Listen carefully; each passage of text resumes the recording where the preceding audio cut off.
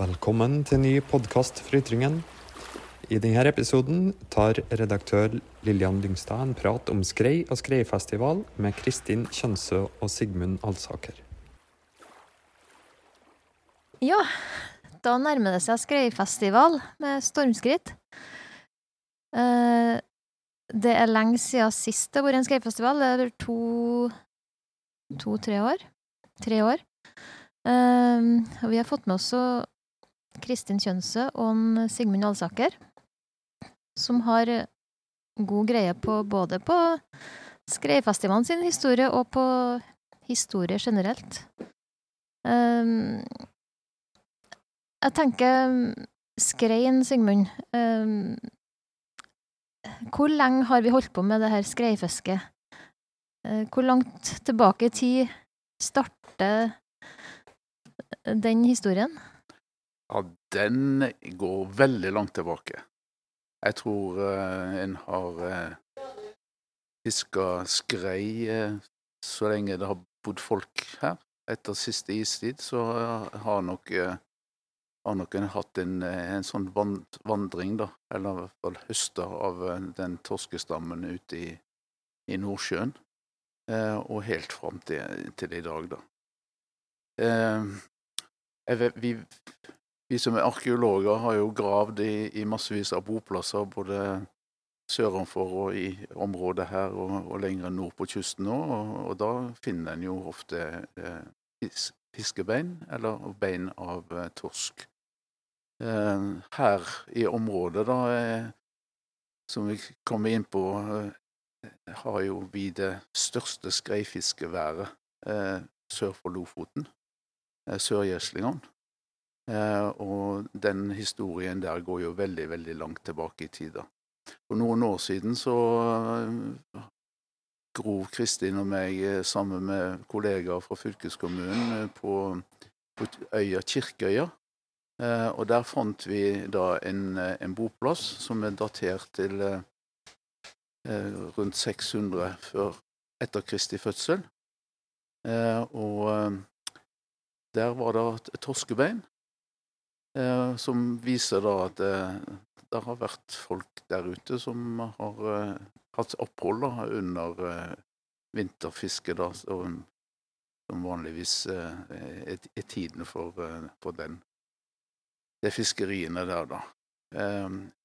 Og vi vet jo det at torsken allerede så tidlig ble handelsvare da, i form av tørrfisk. Tørka i vinden der ute, og i kulturlag i Tyskland har en funnet skreibein da, som datert til 800 etter Kristi fødsel. Så da ser en at handelen, det var en viktig handelsvare så tidlig da. Så skreien har betydd mye for folk i distriktet her i mange hundre år? Utrolig mye.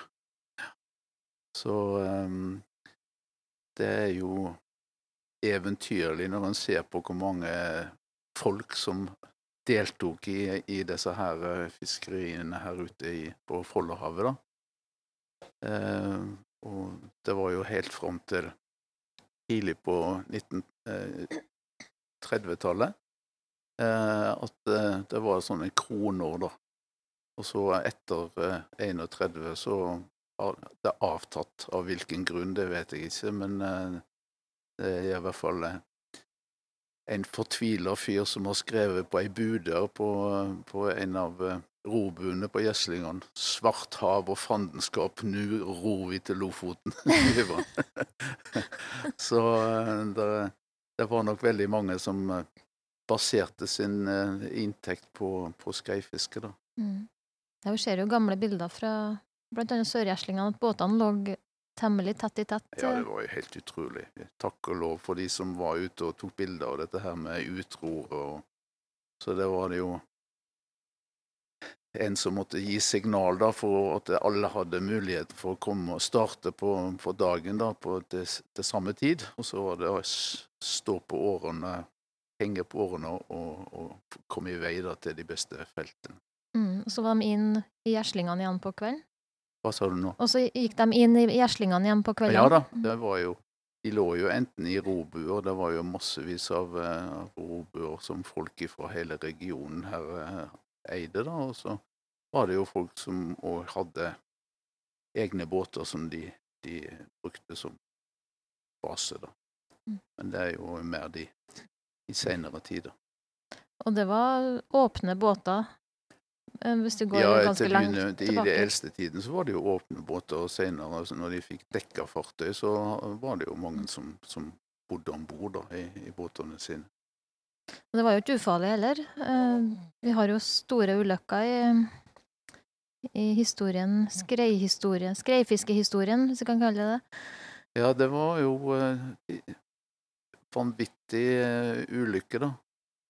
Der de rodde ut og skulle sette garn og bruk, og så blåste det opp noe voldsomt, og mange klarte å livberge seg da, men det var jo dessverre en masse folk som gikk i vei da. Og da snakker vi om gjeslingulykka. Den store. Ja.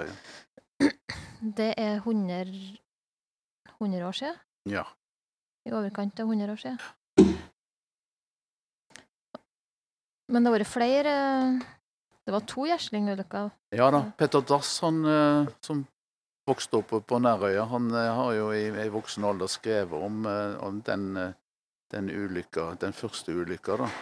Og da var det jo flere, så vidt jeg husker, flere hundre som gikk i vei da, på Folden, som han omtaler det som. Så det har vært tragedier som har vært grufulle for befolkningen rundt omkring i hele regionen som deltok da. Så men det var mange som berget seg i den siste ulykka da, og de rak med vinden innover, der jo inne i indre Nærøy det jo folk som har deltatt, og jeg har sett brev derifra da, der de beskrevet denne her ferden innover Folla da, i uvær, og hvor lykkelig de var når de nådde heimstranda og berga liv da. Ja, det jo fortalt om kanskje det heltedåda i den sammenheng der. Ja, det vel det en kan kalle det da, når de virkelig kunne beherske Storsjøen sånn som det må ha vært den gangen da. Ja, du snakket om heltedåda, så har vi jo en spesiell en da, som for ut med åttringen sin. De for på butikken til Brønnstad og hentet alt det som fantes av taug og batt fast åttringen. For ut, fullt mannskap, berga folk og ut igjen. Nytt mannskap for ro. De slet ut mannskapet, men han var ut. Det var helt fantastisk hvor mange som ble reddet på det. De lå på kolvabåt og greide å redde dem inn. Og den natta der så var det veldig mange som havnet på Abelvær. Og det snakk om en som kom til Abelvær helt stiv, skjegget var frøsset fast i jakken hans. De måtte leie han inn, de visste ikke om han levde over en gang, for det var så vidt at han gjorde det. Og fikk de kakao, de som kom inn der da, og så de levde over. Og så var det til og med noen som kom til Rørvik. Det litt sånn naturstridig at de kom hit. Så var det mange som for over til Gjøa og den veien. Så det var så mange som var ute, og så mange som levde over. Men det var en lærdom om det, ja. Hadde de visst om den store stormen, så har de kommet til å ikke gått ut. Derfor fikk vi Rørvik radio. Derfor fikk vi et samband med fiskeværene. Sånn at det gikk an for folk å få visst om det store, altså værvarselet, at de fikk visst om det. Og det har jo gjort at det har vært litt tryggere, mye tryggere på kysten, selvfølgelig. Det jo sånn i dag. Setter jo livet på spill, egentlig, for å få tak i denne skreien. Det helt sant. Det var, som du sa, det var åpne båter, i hvert fall på 30-tallet. En annen ting som en interessant ting, da, det at det kom flyttende mange rundt århundreskiftet, fra bygdene rundt omkring. De kunne jo ikke fra barnsben av å hantere båt og bruk. Så det kanskje noe til det mest imponerende jeg vet, det de som kom fra innlandet. Lall greide å leve av, lall greide å ta til seg sånn kunnskap da, fra de andre. Det var litt av det var jo liv og død da. Hvis du ikke greide å fiskeriene, så har de ikke så mye å gjøre her da, kan du si. Dere har noen av de båtene som ble brukt på den tida i samlingen på museer? Ja, det har vi. Da kan jo du fortelle litt om den som vi har i nøstet, Sigmund. Ja, der er flere egentlig som var med på den der ulykka der, og de kan jo folk se i nøstet i Berggården, der de er utstilt da. Så jeg ble jo skjelven når jeg tenker på at de har vært ute på åpent hav i sterk storm i en sånn liten farkost. Det er en bragd. Det er det. Så det er bra sjømannskap og litt flaks. Ja. Men det var tydelig at skrein var utrolig viktig for folk her da, for å få tak i det. Både for mat og for inntekt. Ja, Peter Dass, han beskriver jo det at skulle skreien og svikte, hva hadde vi da? Da seilte jektene tomme til Bergen herfra. Og det beskriver veldig godt hvor viktig skreien var for inntekten og for livet her oppe da. Og skreien fra å være tørka fisk som har hengt på stokk, så begynte man å salte fisken på 1600-tallet. Da fikk vi klippfisk eller kleppfisk som vi ser uti her. Og det fisken, da kunne du kunne få tak i fisk og legge hele kysten her fra nordover. Og Nordmøre, der la de fisk på bergene. Da var plutselig inntektene litt annerledes. Det var veldig, veldig bra. Ja, klart det var utgift på å kjøpe salt. Det måtte være bergsalt, det kunne ikke være salt fra sjøen. Det måtte være, og så måtte det være arbeidsfolk for å legge det, og de måtte snues hele tiden. Og med en gang det kom veldig sol, så måtte de puttes under et lokk, eller sånn. Og hver kveld så måtte de også stables med et lokk oppå, så de måtte bli flat. Og skulle det bli regn, så måtte de også gjøre det samme. Så det var litt av en jobb. Og da var det kvinnfolkarbeid, og småungene kunne de ta med. Det står at de må arbeide, men jeg tror de bare for å ha med seg ungene, så kunne de gjøre den jobben. Det vet jeg ikke egentlig. Men det gav arbeid til mange da? Det ga arbeid til veldig mange. Bastemora mi var med på Fiskeberget. Hun sa det var noe av det mest artigste å visste. Det var gøy. Så har jeg lest en historie fra 1700-tallet. Skjønning kom hit på reise. Han så kvinnfolkene på Fiskeberget. Og de hadde et fløyel og silke. De bar det på Fiskebergene, som det var deres rett, skrev han. For det var på 1700-tallet, så var det mer å skjele mellom fattigfolk og rikfolk. Men ute her så har folk penger. Det var ikke at de var fattige, men likte veldig godt å være på Fiskebergen. Likte livene sin, tror jeg. Og det er noe som vi kan ta til oss i dag, og tenke, kanskje har vi det bra. Vi trenger ikke mer, kanskje. Jeg vet ikke. Det er jo litt bærekraftig å tenke sånn også. Men bestemor var i hvert fall en sannhetsvitne som fortalte meg mange ganger om det jobben på Fiskebergene. Jeg tror de pyntet seg litt, for det var noen mannfolk som var der også. For det kan hende det var litt gøy da. Men nå snakker du om klippfisk også da? Ja. Og du som er født i Kristiansund, du kan jo fortelle om han Jappe Hippes. Jappe Hippe, ja. Det er litt av en historie. Vi fikk et brev for noen år siden, og da visste ikke vi om den historien. Det var sikkert Sigmund som fikk det brevet, som var direktør her da. Men det brevet da, han fortalte om at det var egentlig en anmeldelse for at husene på Gjerslingene var revende. Og han ville ha anmeldt det da. Det kan like godt være stormen som har tatt husene, det vet vi ikke noe om, for det kan jo skje. Og da var han Jappe Hippe, som var en nederlender, han har kommet hit til Gjerslingene og begynt å lage klippfisk. Det fantes ikke før, her på 1600-tallet. Det er helt den første som skjer, at han startet. Så finner vi også historien at han flyttet seg til Tustna og videre til Kristiansund. I dag vet vi at Ålesund er den som har på en måte tatt over det som var det store klippfiskeeventyret. Men det startet altså på sørgjerstingene. Det en ting som vi synes litt gøy. Så alle disse her historiene som knytter seg til skreien, det jo noe som vi ville markere da. For jeg tror når folk, I hvert fall utenfor regionen her, hører om tørrfisk og klippfisk og sånn, så tenker de på Nord-Norge og Lofoten og sånn da. Men så har vi jo denne her fantastiske lange historien her I Namdalen. Og det måtte vi jo få en liten festival om, Skreifestivalen da.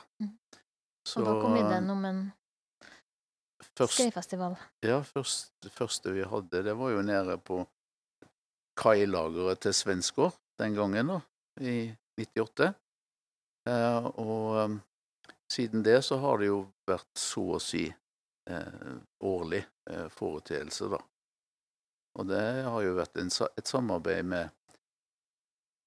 med museer og diverse organisasjoner og lag og foreninger. Anne-Grete Valønne var vel med I næringsforeningen, kanskje? Ja, næringsforeninger. Så, og ved at vi da hadde fått bygd opp disse her bryggene, museumsbryggene da, så ble det naturlig at mye av arrangementet skjedde rundt museer og deres bygningsmasse her da. Så det synes jeg litt artig å se hvordan denne her Skreifestivalen har vokst og vokst fra ren sånn historisk formidling til at det mange forskjellige håndverkere og folk som har en eller annen tilknytning til de fiskeriene da, for å vise seg frem da. Fiskerbonden, som så de aller fleste av fiskerne var da, en kombi. Det synliggjøres jo I disse her handelsbodene nede på området. Og så har vel også hele lokalmiljøet tatt til seg den muligheten for å markedsføre seg da, som I forbindelse med Skreifestivalen da. Så den håper vi at den kommer for å bli arrangert årlig mange år fra nå. Skreien har fortsatt sin viktige rolle I lokalsamfunnet. Han har jo det, ved at noen fisker jo her ute fremdeles på de gamle feltene, men nå I dag har de jo så store båter at de fleste går vel nordover da, når det som skal, det utgjør vel mye av årsinntekten, tror jeg, for de lokale fiskerne, den turen nord til Lofoten. Jeg har hørt og at Finnmarker da. Fiskerne I dag, de tar jo den turen til Lofoten først I januar. Så sparer litt av kvoten for å ta resten her på heimfiskeriet. Og det vet jeg bestefaren min gjorde også. Han var I Lofoten først, og så for han til skjærværet han da. Det mange fiskevær her I Vikna. Vi har jo kanskje over 20 vinterfiskevær. Og da det var bare I Vikna. Så var vi nære, og så var vi lekka. Det mange her som hører til der som skrein liker å gå da. Og skrein, den kommer når den har mat. Og det ofte sild, og silda kommer når det rødåt. Og hvis det ikke rødåt, så blir det ikke sild, og da blir det ikke skrei. I fjor så var det ikke noe skrei, og vi kan jo lure på hvorfor. Men det litt sånn politisk, det kanskje bare en tanke som jeg tenker da. Jeg kan jo ikke noe om sånt. Ja, men den har sin vandring. Ja. Så etter syklusen, så skal den komme nå ganske snart? Ja, det de her dagene her. Akkurat nå vi 6. februar, ikke I dag, men da begynner varmen å stige. Da får vi en helt annen. Da går etter maten, tror vi. Og vi tror kanskje at for at de oppe I Finnmark først, og så Lofoten, Vesterålen Lofoten, og så går den sørover hit da. Og så når den ferdig her, så går den utom Nordmøre, og så går den tilbake til Barentshavet. Sånn det til rundt påsketiden før den går videre. Da gyter den da I Råsien. Råsien det sånn undersjøiske dalbotten, der du har silda som går I. Og grunnen til at den ikke gyter så mye på Helgeland, det for at der det ikke noe råsi. Her kan eggene ligge før det går ut til Barentshavet. Vi tror det må ha med det å gjøre. Nå er ikke jeg noen biolog, jeg bare tenkte det måtte være sånn. Og det er fortsatt stas å få det her største fiskene. Virker det som en kaffetorsk, kaffetorsk er det? Kaffetorsk, ja. Hva er det? Nei, jeg vet ikke. Vet du hva kaffetorsk er? Nei. Men det de kaller på fiske, der de tar imot fisk, så kaller de det for en føggelfisk. Det er da en skrei. Og skreien er mye smalere i ansiktet enn en torsk. Og skridere, og den må ha, og så har den et bein ekstra bak i sporen, så for at den skal gå så langt. Men stortorsken, den er bare mer bredere da. Den er jo atlanterhavstorsk, den da. Men den skreien er helt tydelig mye smalere som en føggel fremme i ansiktet. Så du kan se det på fjeset ja, på fisken? Ja, absolutt. Så du kan se det på farge på dem, og det er litt spennende egentlig. Kaffetorsken, det har med vekt å gjøre, som jeg har skjønt. Ja, jeg har jo vært ute på vannsiden, og så fikk jeg se skrei og fisk, skrei og torsk med hverandre. De var like stor, men den var litt brunere torsken, og var svartere skreien. Da. Så det var det som forskjellen, ikke størrelsen. Nei. Men, for du kan få atlanterhavsfisk som er veldig stor også. Men skreien er jo så mye av det, er derfor vi har det fiskeriene akkurat da. Den hang man jo på, ut på fiskeværene så hang de den til tørk på et sånn naturell, eller de saltene og land på bergene, tok den med hjem da, for at det var ikke noe jobb de kunne gjøre på fiskeværene, for de bodde jo ikke der på vinteren, i sommeren, mener jeg. Så tok de med hjem til kjerringa, for det var hun som skulle gjøre resten av jobben. Ja. Og den her tradisjonen med mølje, det kalles, ikke? Ja. Med skrei, lever og rogn, ja. Vi kaller det mølje, da. Jeg kan ikke huske på at vi gjorde det. Det er mer sånn nord. Men det er noen her i Økna som gjør det, da. Og kanskje resten av Gammelnære også. Men vi gjør ikke det på Ytterøkna. Vi kaller det bare ferskfisk, lever og rogn. Ja. Det var liksom... Det er fortsatt en delikatesse ja, i absolutt. Distriktet. Ja. Det er liksom ikke vår hvis ikke det skjer, da. Nei. Det største vårtegnet, største som det er liksom å få en sånn arsat med ferskfisk, lever og rogn. Ja, og årets festival, skal vi si noe om den kanskje? Ja, det blir jo ikke noe teater det blir jo noe teater, men jeg får ikke vandreteatret med 150 stykker, eller 130 var det kanskje. Men vi får en veldig bra festival, vi er glad for at vi får startet igjen, og vi tenker på å få et større sånn skuespill neste år igjen. For det er viktig for oss med den formidlingen. Det er klart vi får jo folk i gaten, vi får folk til å komme hit, og vi får, det er mye som skal skje på den festivalen også. Vi har jo et ganske stort, sånn det har vi alltid hatt, et sånn, ikke seminar, men en konferanse som er på Nordveg. Og så er det om at andre nå, som du sier, Sigmund, skjønner at nå er det Skreifestival, at de må gjøre sin jobb da. At det vises i butikkene. Sånn som Coop-en har bestandig vist frem at nå er det Skreifestivalen. Jeg synes det er så artig at de gjør det, så at det blir et felles da, for at folk som kommer reisende hit, de vet ikke forskjell på hvem det som har det. De vet bare at de skal til Rørvik ved eller Skreifestival. Det er litt gøy da. Og så har vi jo ikke noen vannsida lenger. Nå er det et fiskemottak på Ramsdalen, ja. Men det er det vel ikke å gå inn, så jeg vet ikke hvordan det blir med det da. Så, men skrei skal man jo få lov til å kjøpe seg. Dere kan love at det skal bli muligheter for å få seg et skreimåltid. Ja, det må man. Jeg vet at det er hotellet som gjør det i år. Så vi har litt sånn forskjellige hvem det som skal gjøre en og andre. Men vi har også mat her på Nordveg, og så har vi oppe i Heimbrygga. Der er også et sånn måltid da. Den tar dere i bruk under Skreifestivalen? Ja, nå har vi sånn at vi har videregående skolen, de har en gjeng som er som bedrift. Så de skal lage mat og selge. de skal også gå inn på markedsføring og sånn på forhånd, for det en del av det de holder på med på skolen, så får de øvd seg litt på det. Så det blir kjempeartig at du får unge mennesker som kan gjøre det. Ja, og dere har noe for ungene også? Ja, det har vi i hvert fall. Det litt samme som vi har hatt bestandig. Da det for skolestarterne, og det førsteklassen og andreklassen, nettopp for at vi ikke har hatt skreifestival på en stund. Så får de med alle. Da inviteres de inn i Heimbrygga? Ja, de i Heimbrygga, da kommer de i puljevis, og da har vi teater for dem oppe i andre etasjen. Det har vi hatt i mange år.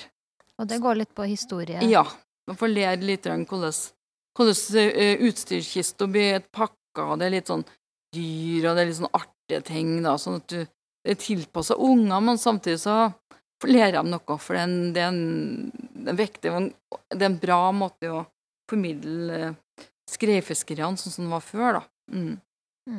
Ja. Vi har jo en kjent forfatter herifra, Olav Duun, da, som har omtalt eller skreifiske og dette her med menneskemaktene, og familien hadde jo bu ute i Gjeslingene der, da. Så han nådde jo veldig langt ut i Europa med sin litteratur, da. Så det er en artig bok som den tjekkiske forfatteren Karl Scharpek, han omtaler jo da Duun i sin bok. Han reiste med hurtigruta på slutten av 30-tallet oppover her, da.